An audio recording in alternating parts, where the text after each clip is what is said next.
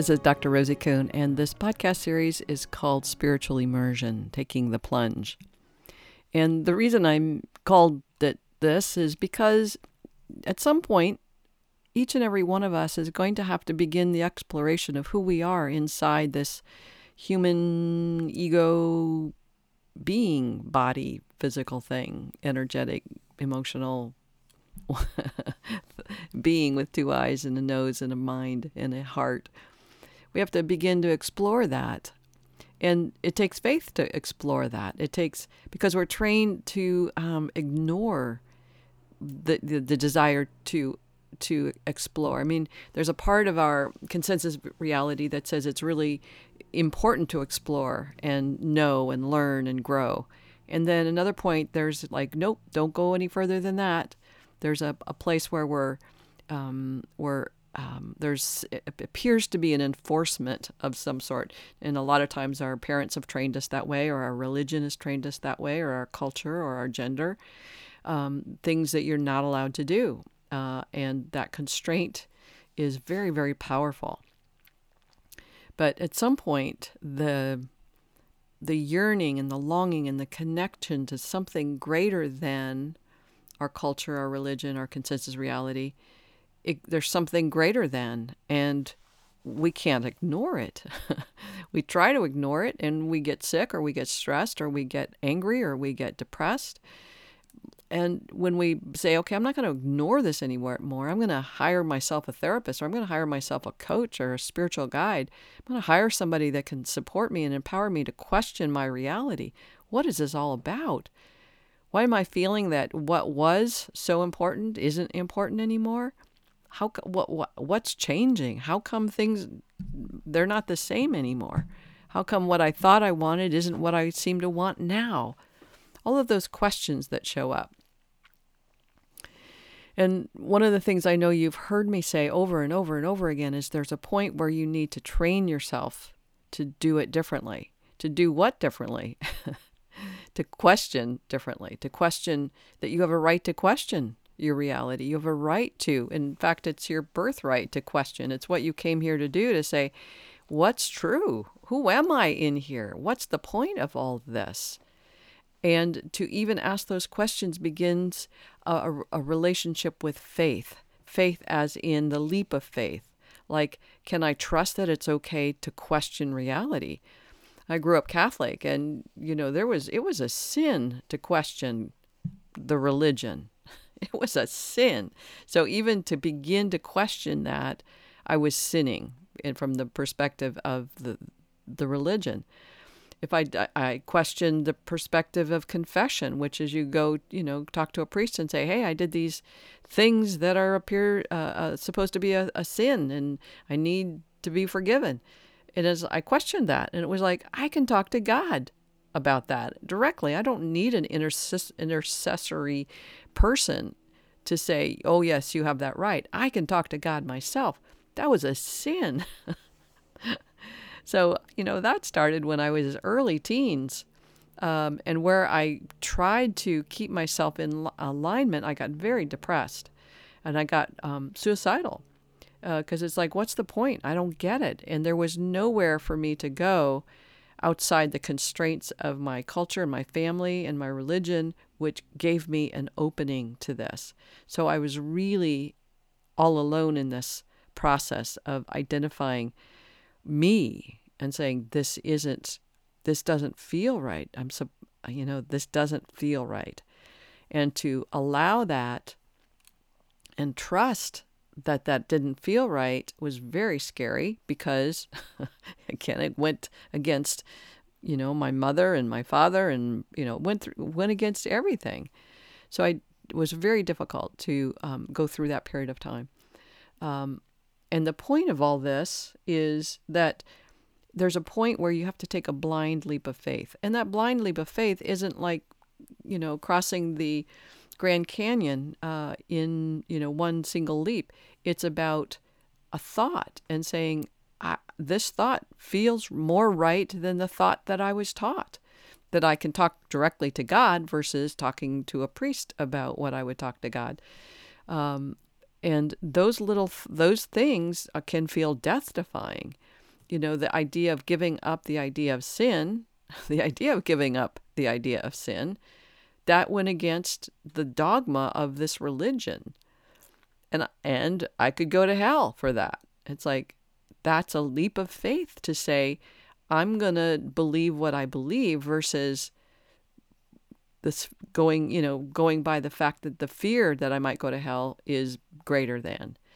So I had to keep taking these little tiny leaps of faith over and over and over. Those leaps of faith is training myself to believe what I know to be true, or to decide to not believe what I don't know that I know to be true. So faith, according to, I'm going to see if I can get this right, David Hawkins says faith is the voluntary surrendering of disbelief. The voluntary surrendering of disbelief. Like, I don't believe in a universal oneness, source of all that is. I don't believe I'm 100% potentiality. I don't believe that I can be the source of miracles. I don't believe that I can have all of the abundance and have all of the fulfillment of my human spirit. Okay, those are things you don't believe. But can you voluntarily surrender that disbelief? Or, like I said, it's like I voluntarily surrender the belief that I'm sinning if I talk directly to God and not to a priest, or that I voluntarily surrender and live in faith that I'm not going to go to hell, and those kinds of things. It's like one thought at a time. I look at what other people, the people that are spiritually sound, they're known for their integrity and their impeccability, like Eckhart Tolle or Deepak Chopra, to name just two. There's an integrity about them and a wholeness about them. But both of them, especially Eckhart, went through tremendous amounts of faith leaping, from being homeless on a park bench to where he is now in terms of a person that is well respected for his sharing and his service of the truth that he lives by. And it's like, if they have that and they did the faith leaping thing, then that's what I'm going to do, because it seems to have worked for them, even though it's difficult. We're not talking about, me waving my magic wand and all of a sudden it's happy. It's a lot of work. But that work is extricating myself from all the thoughts that create suffering. The thoughts that create suffering not only to me, but to my children and to the people I love, the people I work with. And so the more I can extricate myself from those thoughts by faith leaping, to say, no, I'm not going to believe that, then I'm letting go of those things that cause me suffering and that are not empowering me to thrive. Basically, we're settling, suffering, and surviving because we're afraid to take these little leaps of faith. But it only takes little leaps of faith over and over and over again.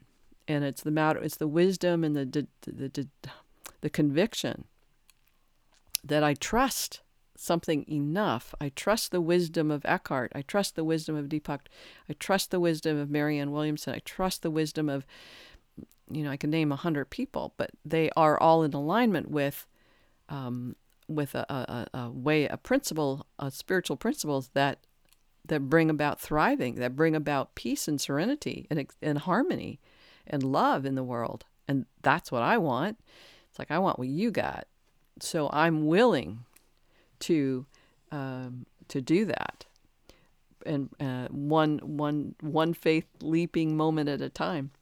I read someplace, and I'm not sure where, it said the blind leap of faith presupposes that you are capable of ignoring what the logical mind is screaming about. So as a kid, my logical mind was screaming, you can't give up going to confession. You're going to go to hell, right? That's what my logical mind is screaming. or you can't move to Orcas Island. This was in 2003. You can't move to Orcas Island and keep a thriving coaching practice. You can't. And just name 100 things. You can't separate from your husband and believe that you're gonna, whatever it is, it doesn't matter. That there's these places in our logical mind that says, it's just screaming. As a woman, and I've been living alone, I was separated about 8 years ago. There's a part of my brain that's continually screaming, you can't have a great life without a partner. You can't have a house and all of the accoutrements of a wonderful life without a partner. I mean, it's screaming in my head. And I have to take the blind leap of faith every day and go, I'm at peace here. I actually thrive when I'm on my own. I have yet to have the experience of thriving when I'm in partnership. And I know that has a lot to do with my interpretations and how I've been being in relation, and that's shifting. So who knows what would happen if someone else showed up. But that part in my logical mind that's screaming, and I'm having to say, nope, I'm not going there.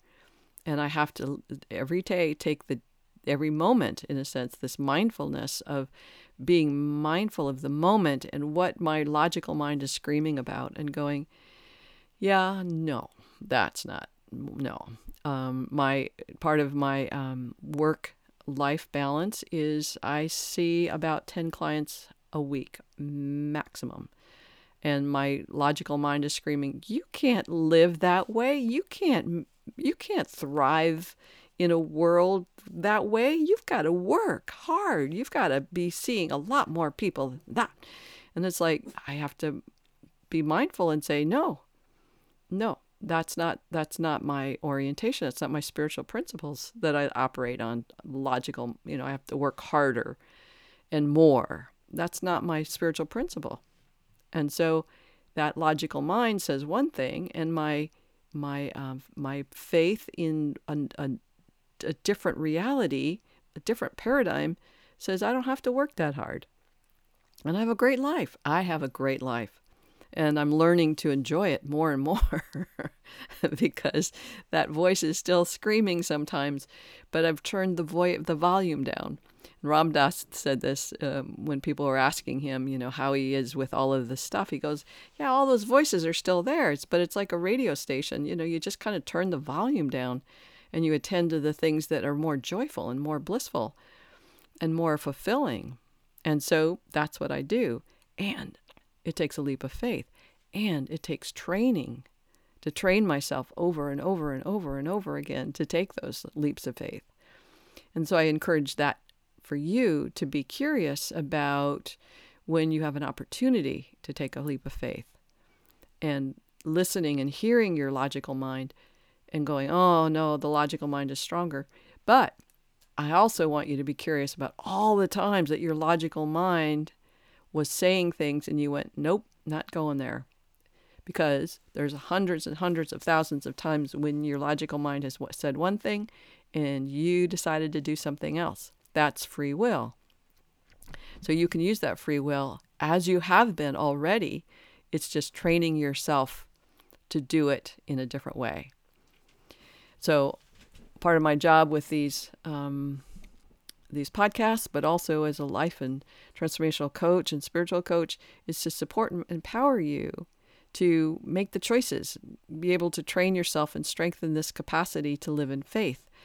And if you need some support, don't hesitate to contact me to help you do that. You can reach me at rosie@theparadigmshifts.com, or just check out my website and see what's there. If there's something else that's useful, there's videos and blogs and books that could be really useful to you, I believe. And there's all the other people I talk about: David Hawkins, Deepak Chopra, Eckhart Tolle, Marianne Williamson, and tons of people I'm sure you know of that support you in living in faith, living in this faith beyond our consensus view of reality. All right, that's it for now. Big hugs. Bye.